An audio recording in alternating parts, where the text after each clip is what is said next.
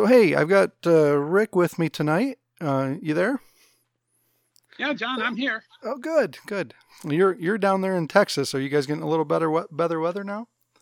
Compared to a week ago, it's tremendously better. It's hard to believe that a week ago it was like in the teens, and now it's in the 70s. But there was a week when Texas was experiencing low temperatures like it hadn't seen in 50 years at least. Right. Has it ever gotten this bad? I mean, as far as I don't know how long you've lived there, but it kind of seems like a once in a lifetime sort of event happened in the past few weeks. I heard that something like this might happen twice in a lifetime. Really? Yeah, so it's very rare. Usually the winters are fairly mild.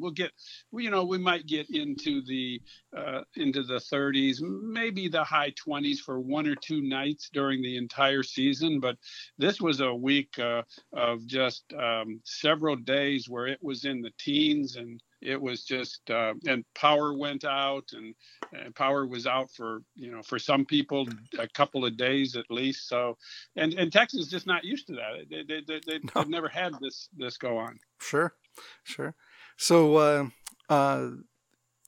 we connected, and so we'll just kind of let you explain to the listeners what you do, and I guess you've just finished up a book, and just kind of give us an idea of who you are and what you do, and tell us a little bit about your book.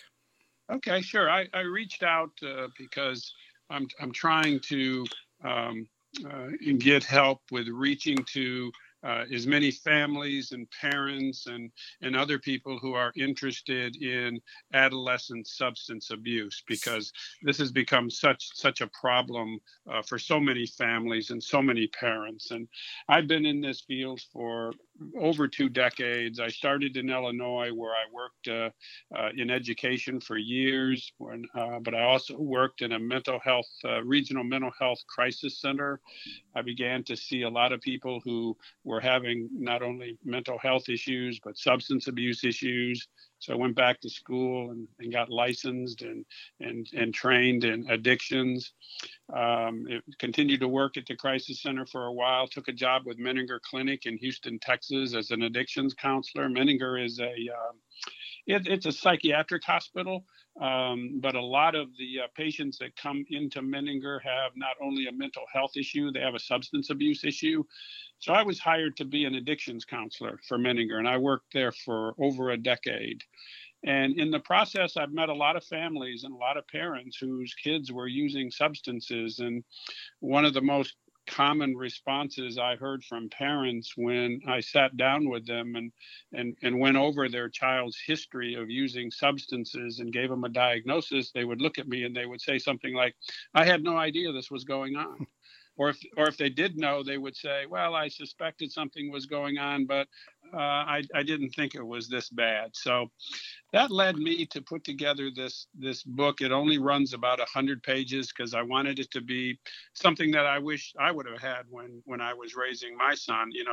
A concise, easy to read document that covers the basics of adolescent substance abuse. I can read it fairly quickly and walk away thinking I've got a better understanding of this now. So that's what motivated me to want to write this book, was to help parents and give them a roadmap on educating and helping them feel more informed about this topic. Sure. And what's the name of the book? The name of the book is The Addicted Child, A Parent's Guide to Adolescent Substance Abuse. So when we're talking about adolescence, what age range are we talking about here? Well, we're talking about everything from preteen all the way up to seniors in high school, 17, 18 years old. So it's that span of preteen all the way through high school. And then how do you what's the words I want to use here? So I think about, myself personally, I always am very curious about anybody that has an addictive personality or addiction in general, because personally, I'm good with whatever. I can kind of sort of take and leave. So it for some, on some level, I have a hard time understanding, the attraction and the pull. And then, so in something like what we're talking about here, are what's the differentiate between? I remember being a teenager, and of course having teenage parties and woods parties and things of the nature where you'd have a few beers with your friends or a lot of beers with your friends, and it, that's not what you're talking about as far as where's the line there where oh we have a serious problem, because I don't, obviously it's not probably good for you, the regular teenage experimentation and what have you, but I don't know that looking back that many people had a life altering problem that needed corrected at some point. So where do you start to draw the line, or what's the signs of this is a serious problem? I think you draw the line and you start to seeing it become more of a problem when you notice that it's causing consequences in a child's life. There are changes going on in that child. Some of these changes might be related to academic performance. They might be related to appearance. They might be related to social events going on. So I always advise parents pay attention to the changes that you see in your child. Some of these changes might just be a result of normal adolescent development, but don't assume that that's the case. Check it out if you see some changes and you notice some changes going on in your child. Not every child who uses a substance is going to become dependent on it. Not every child who uses a substance has an underlying psychological issue that's driving it, but a lot do. So you just need to be aware. You need to know what the warning signs are. And the warning signs are throughout my book, so that you pay attention to those warning signs. And if needed, you follow up and get some assessments done. So you as a parent have all the information about what's going on. Sure.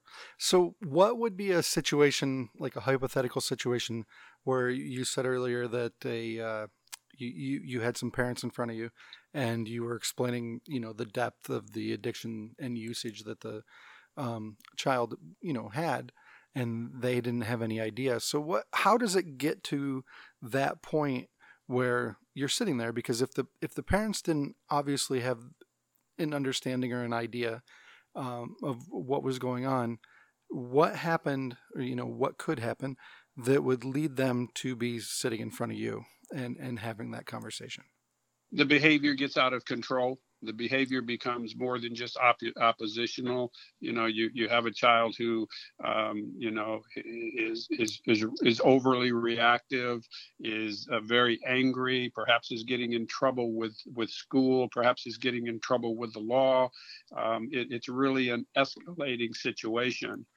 For most of the kids that I was working with at Menninger, because it's a psychiatric hospital, when we did the assessment and looked beyond just the alcohol and drugs, we found out in many cases there were some rather serious underlying psychological issues going on. The child might have severe anxiety, or might be suffering from depression, or might have post-traumatic stress disorder going on, or there might be an emerging personality disorder that's starting to show up. Mm-hmm. So, there could be a lot of reasons that are pushing a child to using a substance. Sometimes it's to medicate an underlying issue that needs to be addressed as well. Sometimes it's peer involvement, and it gets carried away. But the parents that brought their kids into my hospital had really let it get to a situation where it was either life threatening or it was very much out of control, and they felt that they had no other resort but to put their kid in a hospital. Oh, that's got to be a tough one.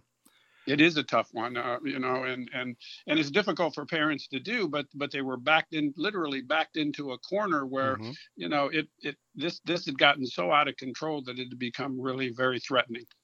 And what kind of substances are we talking about that these kids are using? Well, alcohol and marijuana continue to be the two most popular substances in the teen population. Um, those are the ones that kids are using more so than any other substance. There is some use of things like cocaine. Maybe 3% of seniors. There's maybe 4% of seniors are using LSD. There's a little bit more use for some of the prescription drugs like Ritalin and Mm-hmm. Adderall. Adderall, roughly about 4% of seniors, um, and a little bit higher among some general prescription drugs. But overall, marijuana and alcohol continue to be the primary substances. Now, what we've noticed in the last 3 years is that there has been a surge in adolescents who have turned to vaping, where they'll take a substance like nicotine or marijuana. They'll use an electronic pin or a USB looking type of device, turn the material into a vapor, and then inhale it. That's what we call vaping. Mm-hmm. Well, in the last 3 years, there's been a surge of vaping. For example, 3 years ago, 18% of seniors were vaping nicotine. Today, it's 34%. 3 years ago, 9% of seniors were vaping marijuana. Today, it's 22%.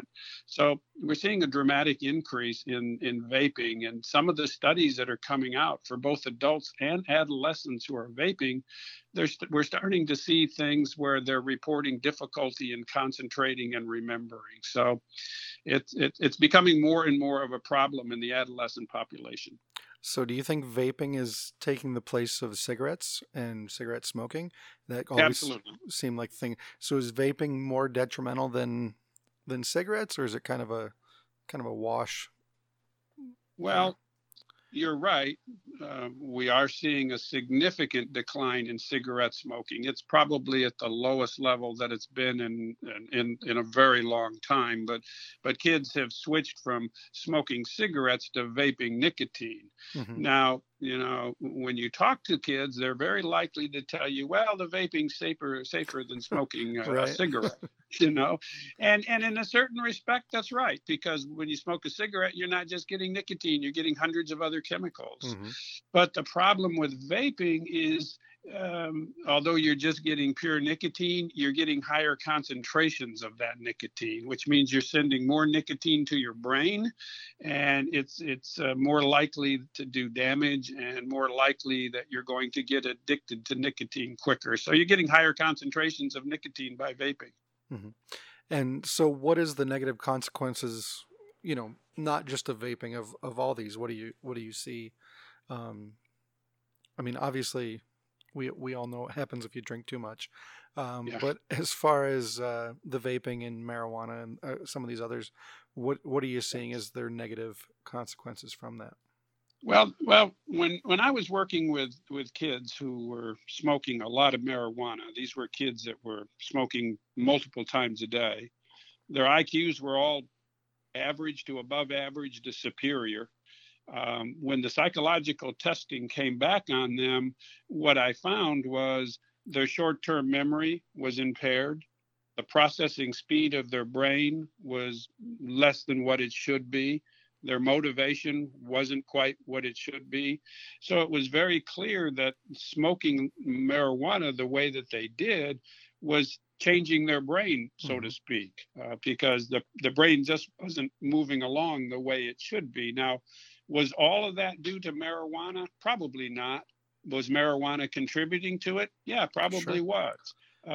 So we could see some of that going on, and that's what the main emphasis is about adolescent substance abuse, is the fact that adolescent brains are in the process of developing. We don't get developed till 24 or 25. So when you start putting drugs into a developing brain, especially at a very young age, you run the risk of having some really serious consequences go on. Sure. So, one of the things that I'm very curious about with all this is how do you feel that, so as state by state, it seems like we're legalizing marijuana on a regular basis. And, I don't have an axe to grind either way. But I'm just seeing it, starting to become more like alcohol. And one of the things that I look at when you're looking at marijuana and different things, is you have this unregulated substance that's floating around, and people are getting it usually in the most sketchiest of ways. So it's not like you're going to the liquor store and you're buying a case of beer. You know what a case of beer does.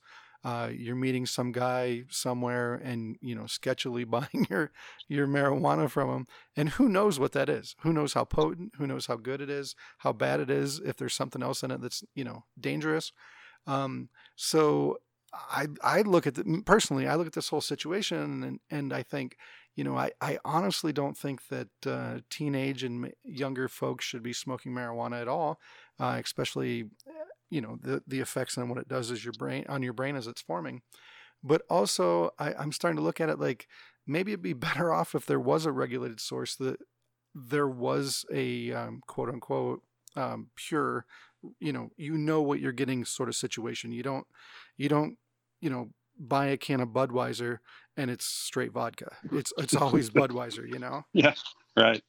Yeah, I think that's a valid point. The one benefit of legalization of marijuana is it allows for stricter regulation of what you're actually getting. You can regulate the purity of it. You can regulate the THC content. You don't have to buy it off the street, where you can pretty well be assured that it may be containing something other than marijuana, Right. which makes it much more risky. So from that standpoint, I think it's probably less risky if you're buying marijuana in a state where it's regulated. Mm-hmm. But that's for adults. Again, I Right. get back to the issue that no matter whether it's regulated by the state, marijuana use from a neuroscience point of view is not a good idea for anybody whose brain is still in the process of developing. Sure, I agree. I guess my thought was, are you worried about the regulation or the deregulation or I guess the legalization, not the deregulation, the legalization of marijuana, that it's going to be more readily and easily available? Just like, right now there's some beer in my fridge. If my kids happen to be here when I was not, they could just open the fridge and get beer. They would have to go somewhere and buy marijuana. Whereas if it was legalized, it would probably be more readily available, just as, alcohol is. Do you worry that this is going to create more of a problem, or do you think the problem is going to exist regardless of legalized or not? I think there's always a risk, even if it's illegal and parents have it in their own house. I advise parents, if you have any drugs in prescription drugs, or even non-prescription drugs in your house, and you have adolescents and children in that house, you need to secure those substances, and alcohol too. I've had some teenagers that have been very clever about raiding the medicine cabinet and raiding the liquor cabinet, and their parents have no idea of what's going on. So it's just wise that parents be very cautious about any type of medications, prescription drugs, non-prescription drugs, and alcohol if they have adolescents in their house. Sure. So do you think it's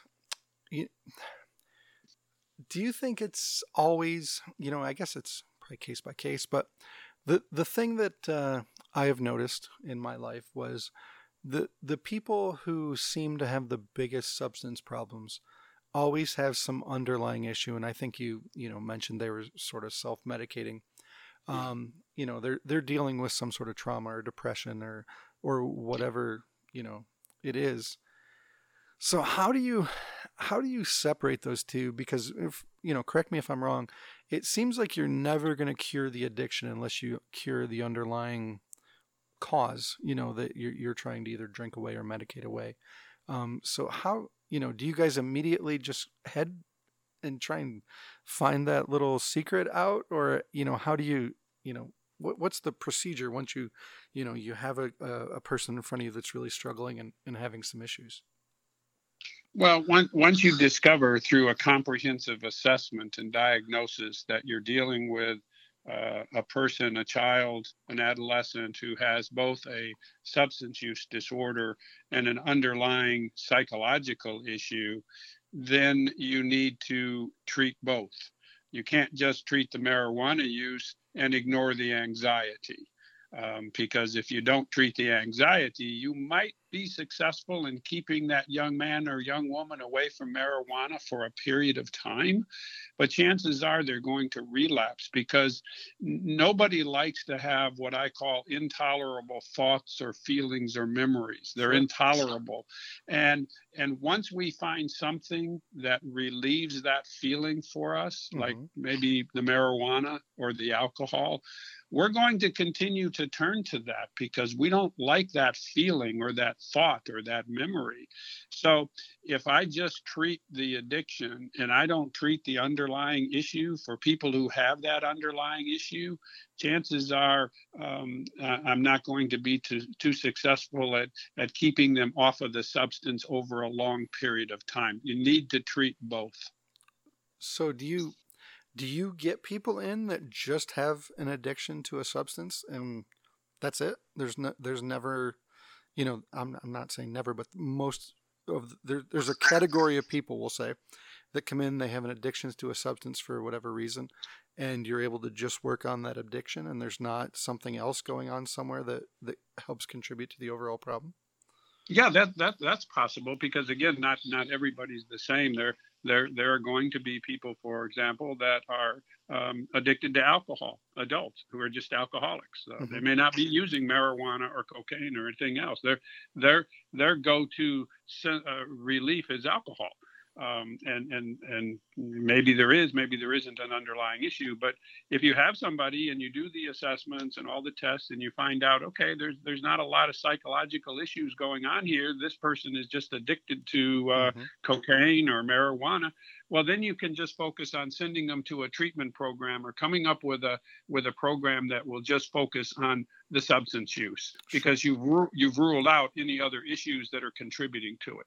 And then how, I'm always curious about that. So how does that even work? How do you take somebody that's addicted to, we'll just say alcohol, for example, and completely wean them off? Like what's that look like? I'm completely ignorant in this area. So well, it's a good question, because it points to the issue that there is no one treatment for everybody. It has to be individualized.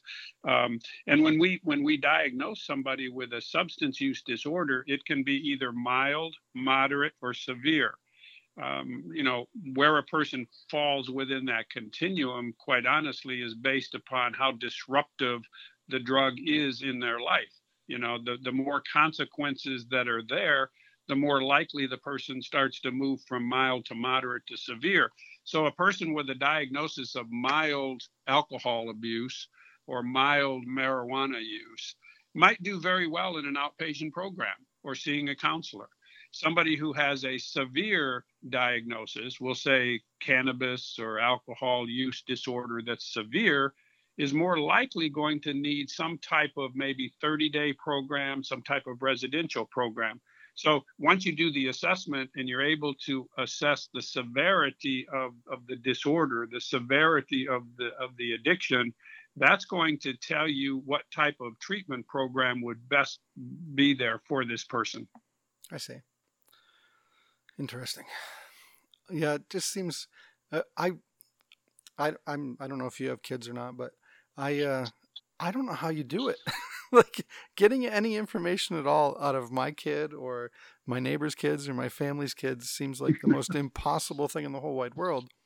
I can't imagine how you guys are able to extract meaningful information out. It just seems like kids, I don't want to say they're too smart, but they seem to get the gig. And how do you go from, I basically would feel that most kids would, especially under this, it's illegal for starters for anybody underage to be just alcohol, for example. So now you're not only admitting to a crime, you know what I mean? Like how do you get these kids to open up and really talk about this and what it seems like the most impossible conversation and job in the entire world to me.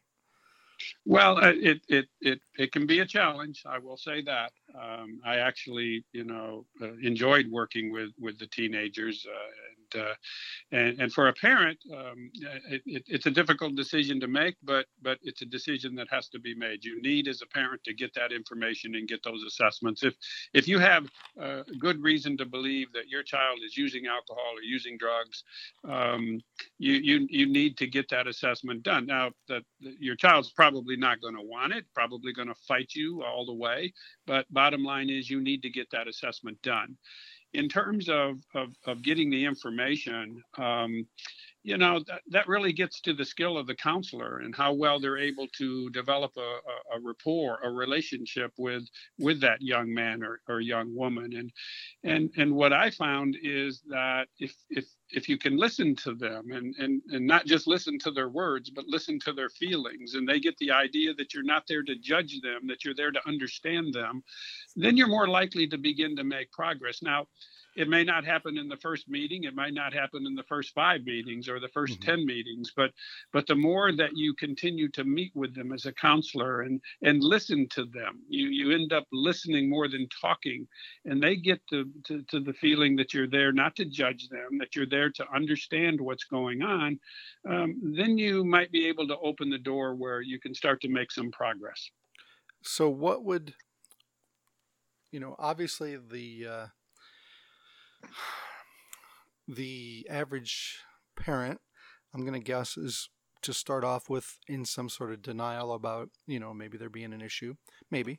I guess they're all different.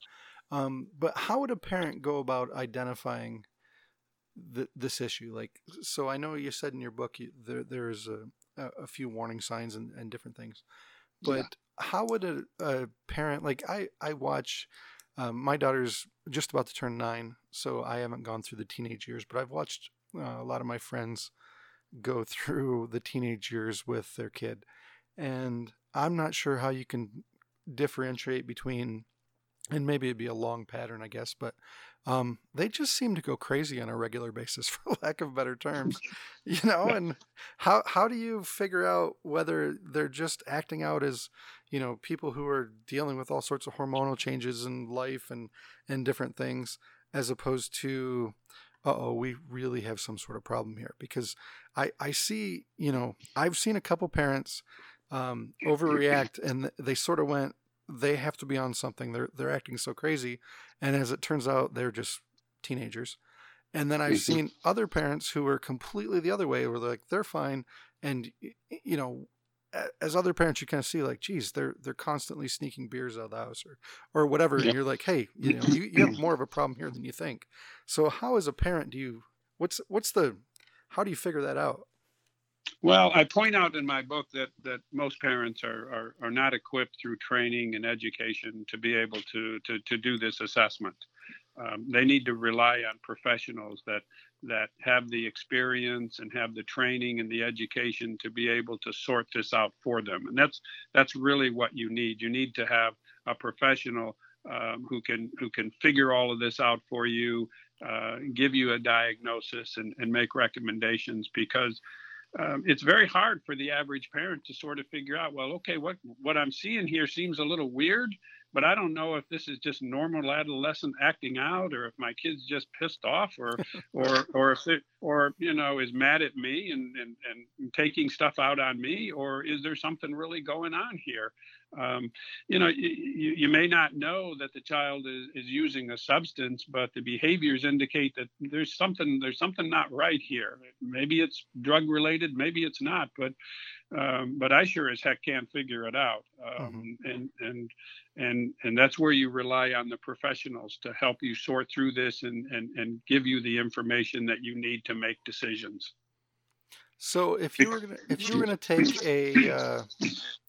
we'll just take 100 random 16-year-olds. How many, in your experience, do you think have some sort of substance issue? Like, do you think it's 5, 10, 20? Is it higher, lower? Like, what do you feel is the kind of... Well, I can tell you that the data shows that, for example, roughly a little over 55% roughly of seniors are drinking alcohol. I can tell you that about a little over a third of seniors are using marijuana. Um, Now, that's not to say that they're using this or drinking every day. It's just they report Hmm. every year um, the extent of their use. So, I think that there is a problem out there, that these substances are out there, and that's what parents need to be aware of. There's there's two things that I think are concerning. One is the availability of these substances. If you ask kids, how easy is it for you to get marijuana? 80% of them are going to tell you it's fairly easy for them to find it if they want it. Hmm. And about 30% will tell you if they want to find LSD, they have no problem doing that. Wow. And alcohol, over 80% would say if I want to find alcohol, I think it's easy to do. So it's very, very disturbing in a way that these substances are so readily available to these teenagers. Now, in addition to that, the availability, there's the issue of how harmful do these kids think these substances are? And what we're finding is that they don't think that these substances are very harmful. For example, only about 30% of seniors would tell you that smoking marijuana every day is harmful. Only 30% would tell you that. Hmm.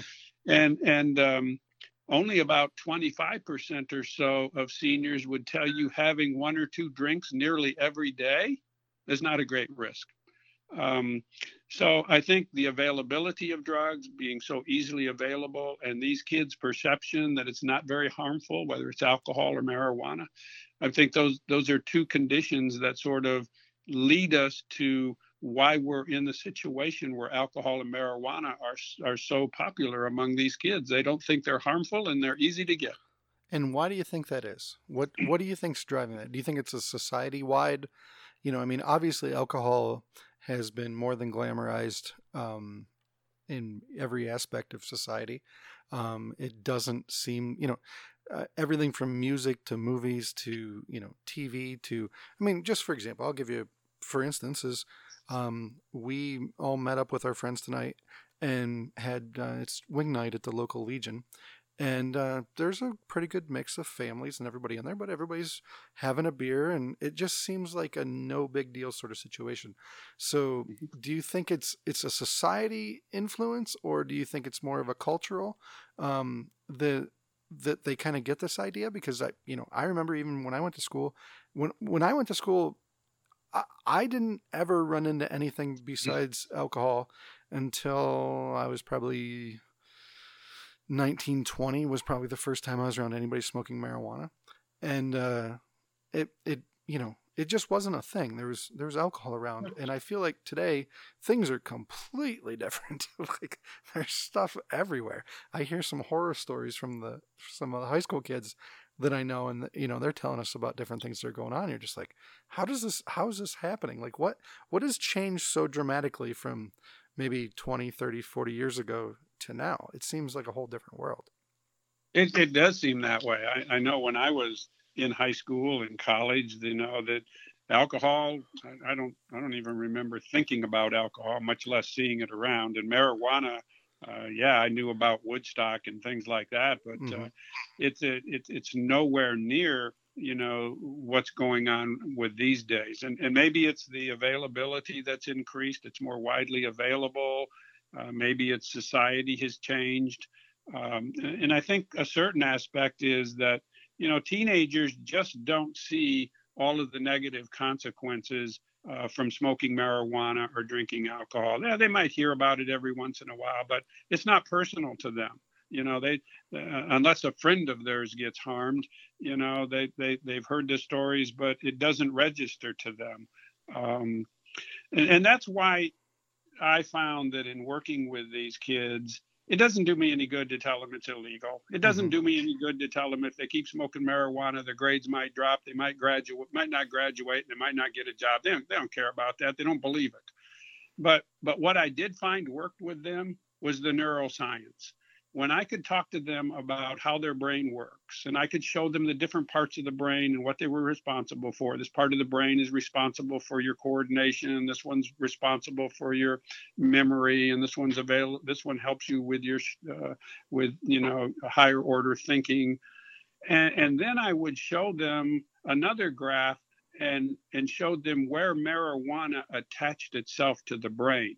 Then they could see, okay, now it makes sense. Now I understand why my short-term memory is not as good as it used to be. Now I understand why the processing speed is just, my brain's just not clicking along. Now I understand why my motivation is not so bad. They could actually see the connection between using marijuana and how it affected their brain and what they were feeling. That made a difference to them. Sure. So when they could actually see the direct effects, that Right. was the only really thing that would kind of hit home. Yeah. Because when you're a young kid, when you say, there's a lot of things that you think are never going to happen, it seems like, in your lifetime, and you just kind of push it off, like, I, you said getting good grades and why that matters, or graduating, or all these things. You really, and you're partly right. A lot of that stuff doesn't matter, but it does. It's one of those hard things to kind of weigh sometimes, because the important thing is that your mind's present regardless of all that other stuff. And when you can show them that you're damaging the only one mind that you have, maybe it's time to do something a little different. So I can see where that would hit home a little more than a random consequence in the near to late future. Yeah, and they have the perception too. Okay, you're telling me all these bad things. I know they happen to some people, but it's not going to happen to me. Sure. It's like, okay, it's not going to happen to me. But unfortunately, it can. It can happen to you. And protecting your brain is something that is very important to do. How do you think all of the lockdowns and through the pandemic has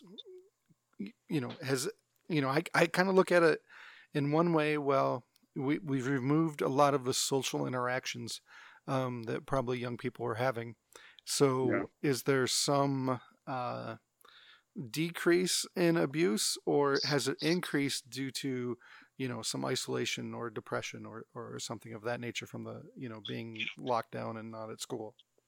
I think we're just seeing the tip of the iceberg in terms of what this pandemic is doing for both adults and adolescents when it comes to mental health.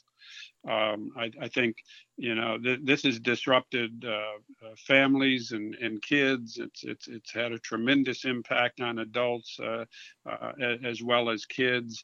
Everybody has been thrown into a different environment, so to speak, almost a different universe. The CDC is noting that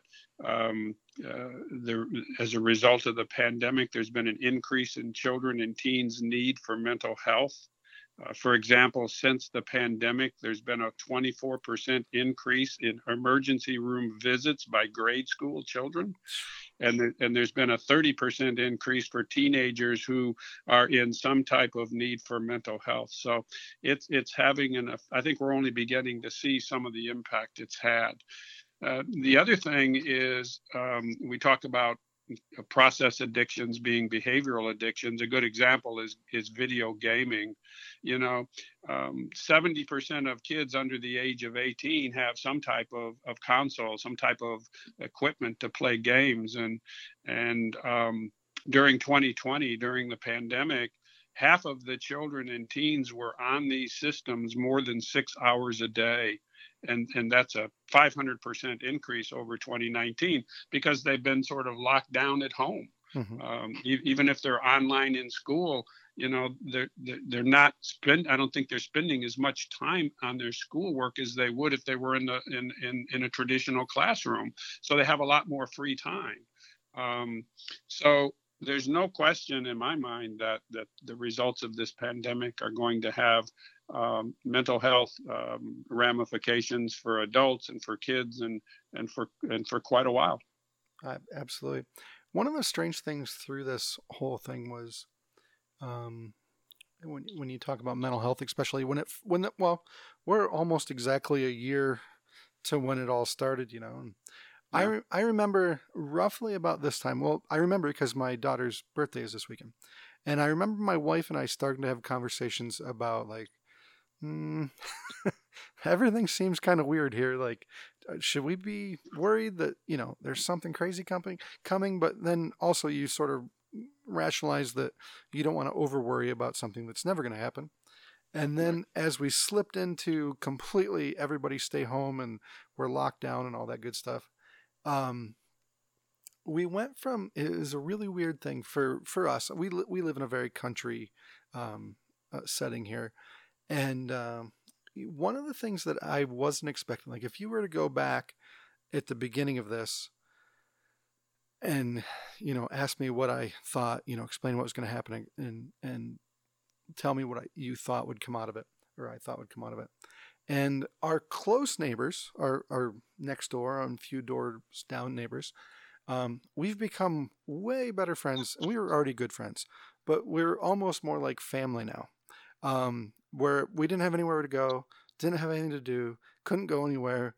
And the only people that you relatively felt safe being around were the people that you could see every day, and you had to see them anyways. So, we all became closer. And the but coming here is we also drank way more. Like we Yeah. just had nothing to do. So you'd sit around, you're all, worried about what's going to happen, whether it's job wise or health wise or family wise.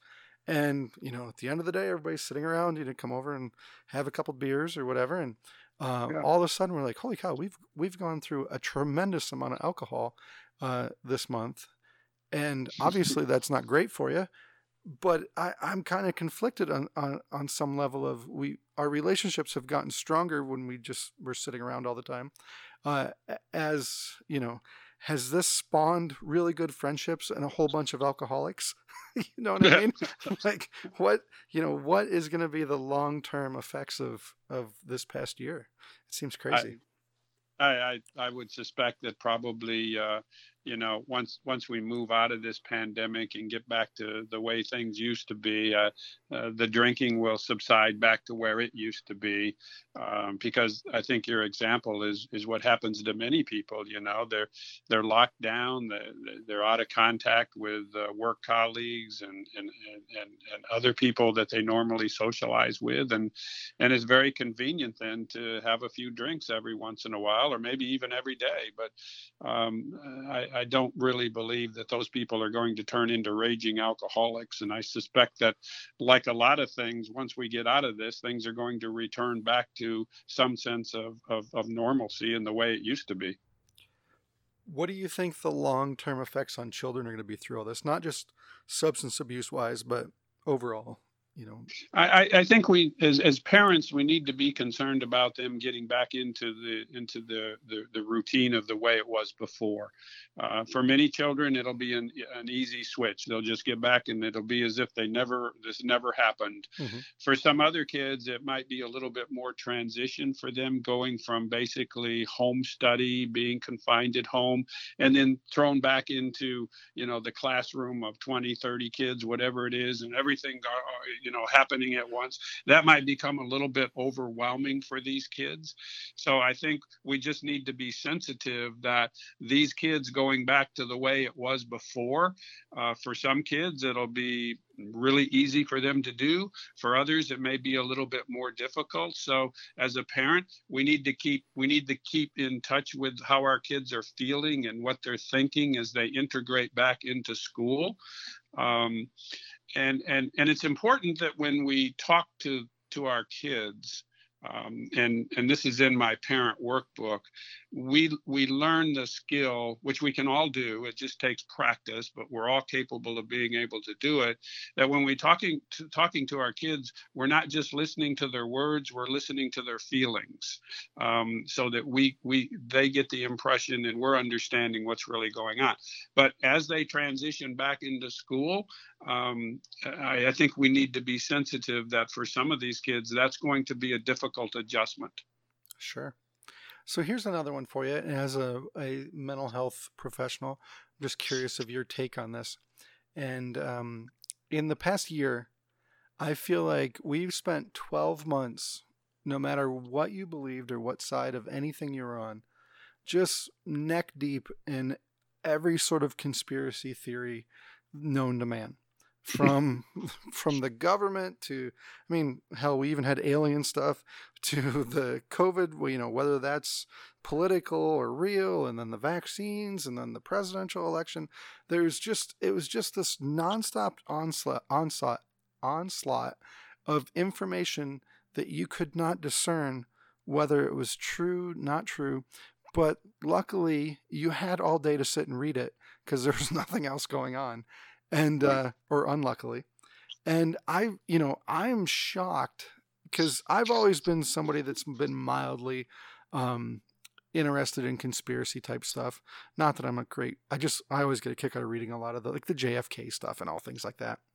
And you'd find your way around different things on the internet, and then through this past year, just regular people start telling you about stuff that you're like, wait, how the hell do you know about that?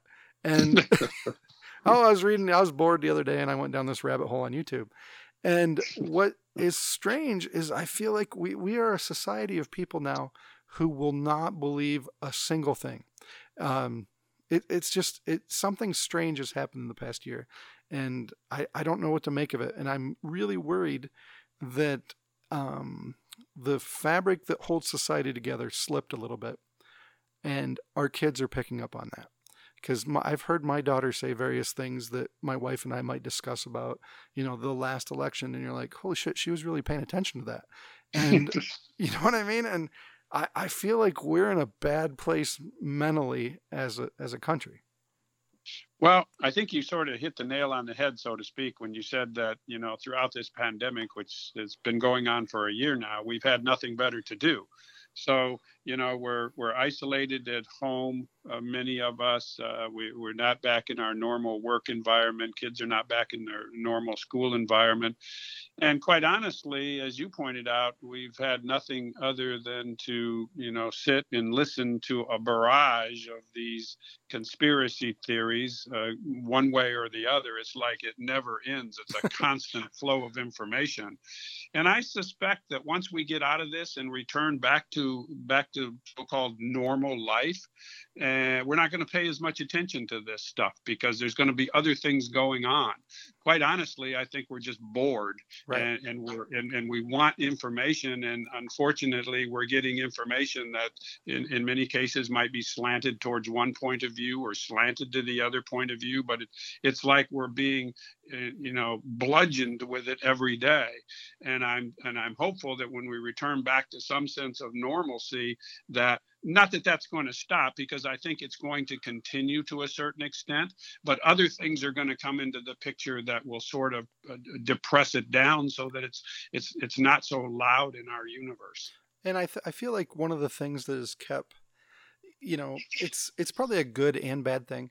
A normal person's life doesn't leave a lot of room to explore that kind of stuff.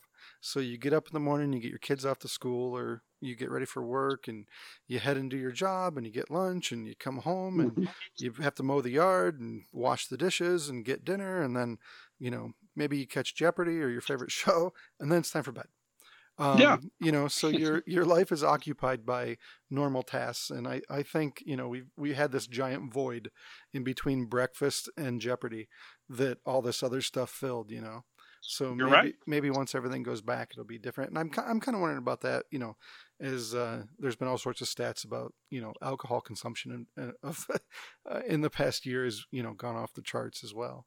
So maybe Yeah. everything, like you said, will go back to normal. I hope so. I think it. I think it will. We'll get up and we'll start to do the things that we used to do, and we won't be tied to listening to the news 24 hours a day and all of these other theories and commentations. And we'll get back to doing what we used to do. And just as you said, for most families, it's exactly what you said. You get up, you go through your routine, you go to work, you meet with your colleagues, you deal with work stuff, you come home, you deal with the family at night, and then you do it all the next day. And you really don't have time to sit around for 6 or 7 hours listening to all this stuff being thrown at you. Right. So just out of curiosity, did you write this book through the past year, through the pandemic? Or have you been working on it for a while? Well, I actually got the idea to do it before I left Menninger. I retired from Menninger over a year ago, but most of the work on this book was done this past year during the pandemic. I was stuck at home like everybody else, so I had more time to work on it. And it took me about a little less than a year, I suppose, to go through the various versions of it and to get it edited and produced. But yeah, being stuck at home because I retired, my wife and I had plans to do other things than hang around the house all the time. Sure. But we haven't been able to do that like so many other people. So I did have more time to devote to it, and but it's always been in the back of my mind that after I retired, this is what I wanted to do. I wanted to write this book to help families. And where can people find the book? The book is available on Amazon. It's also available through my website. That's probably the easiest way to do it, is to go to the book's website where a person can read endorsements from psychologists and psychiatrists. They can read book reviews. They can see a sample chapter from the book. They can learn about the parent workbook, and they can send email messages to me. The website is www.helptheaddictedchild.com. www.helptheaddictedchild.com. So here's a question for you. So it's a perfect world and you have a magic wand and you can do whatever. So you wave your wand, and whether it's something that all children do, something all parents do, a combination of both, a thing that the government does, society does, how would you, if you had a magic wand, fix this tomorrow? I would go back to really where I started my career, and that's elementary and secondary education. And I would redesign the substance abuse emphasis starting at a very young age in elementary school. And I would focus that on the neuroscience, teaching kids at a very young age what it means to protect their brain, how these substances work in the brain. I wouldn't have, an education program that focuses on just say no, because that doesn't do anything. Right.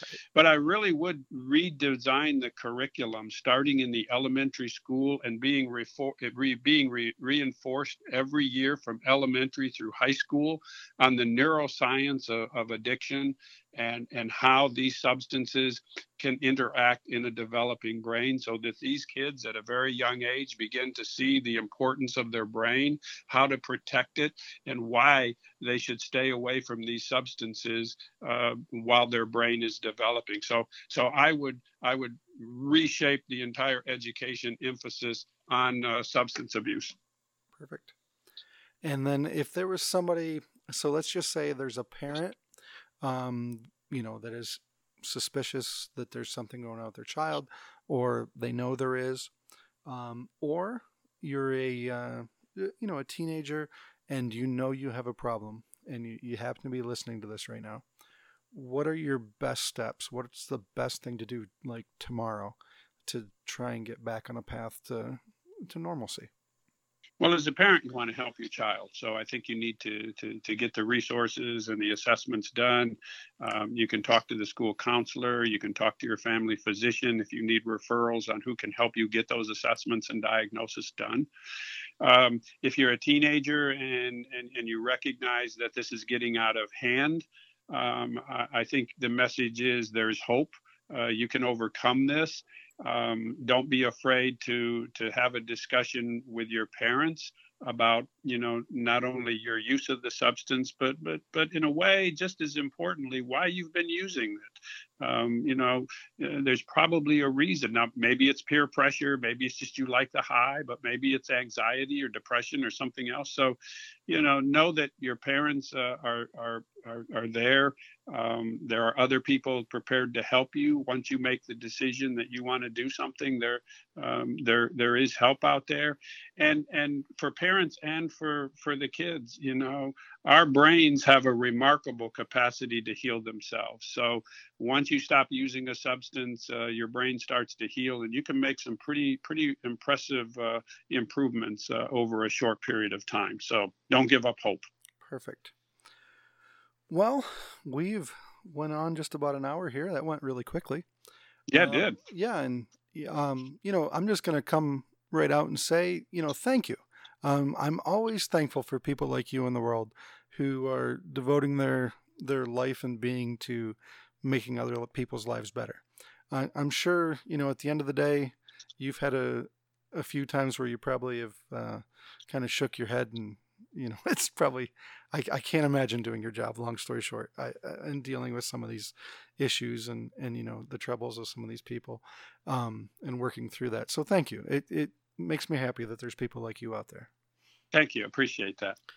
And if you ever need anything else, by all means, we're happy to jump on and talk about whatever. Why don't you give us the website you can get your book one more time? Yes, it's www.helptheaddictedchild.com. And I'll put a link in the show notes, and hopefully everybody grabs a copy of your book. I hope so. And, if they send in questions to you or they make comments or just in talking to other people, if you come up with a number of questions that you think people are interested in or questions that people have sent to you, I'll be glad to come back and we can do another question and answer type of format to address any of the issues we didn't have time for today. That'd be great. Really great. Well, thank you so much, Rick. Have a great night, man. You're very welcome. I appreciate you taking the time to talk to me, John, and have a great weekend. You too, bud. Thank you. Bye-bye. Yep. Bye-bye.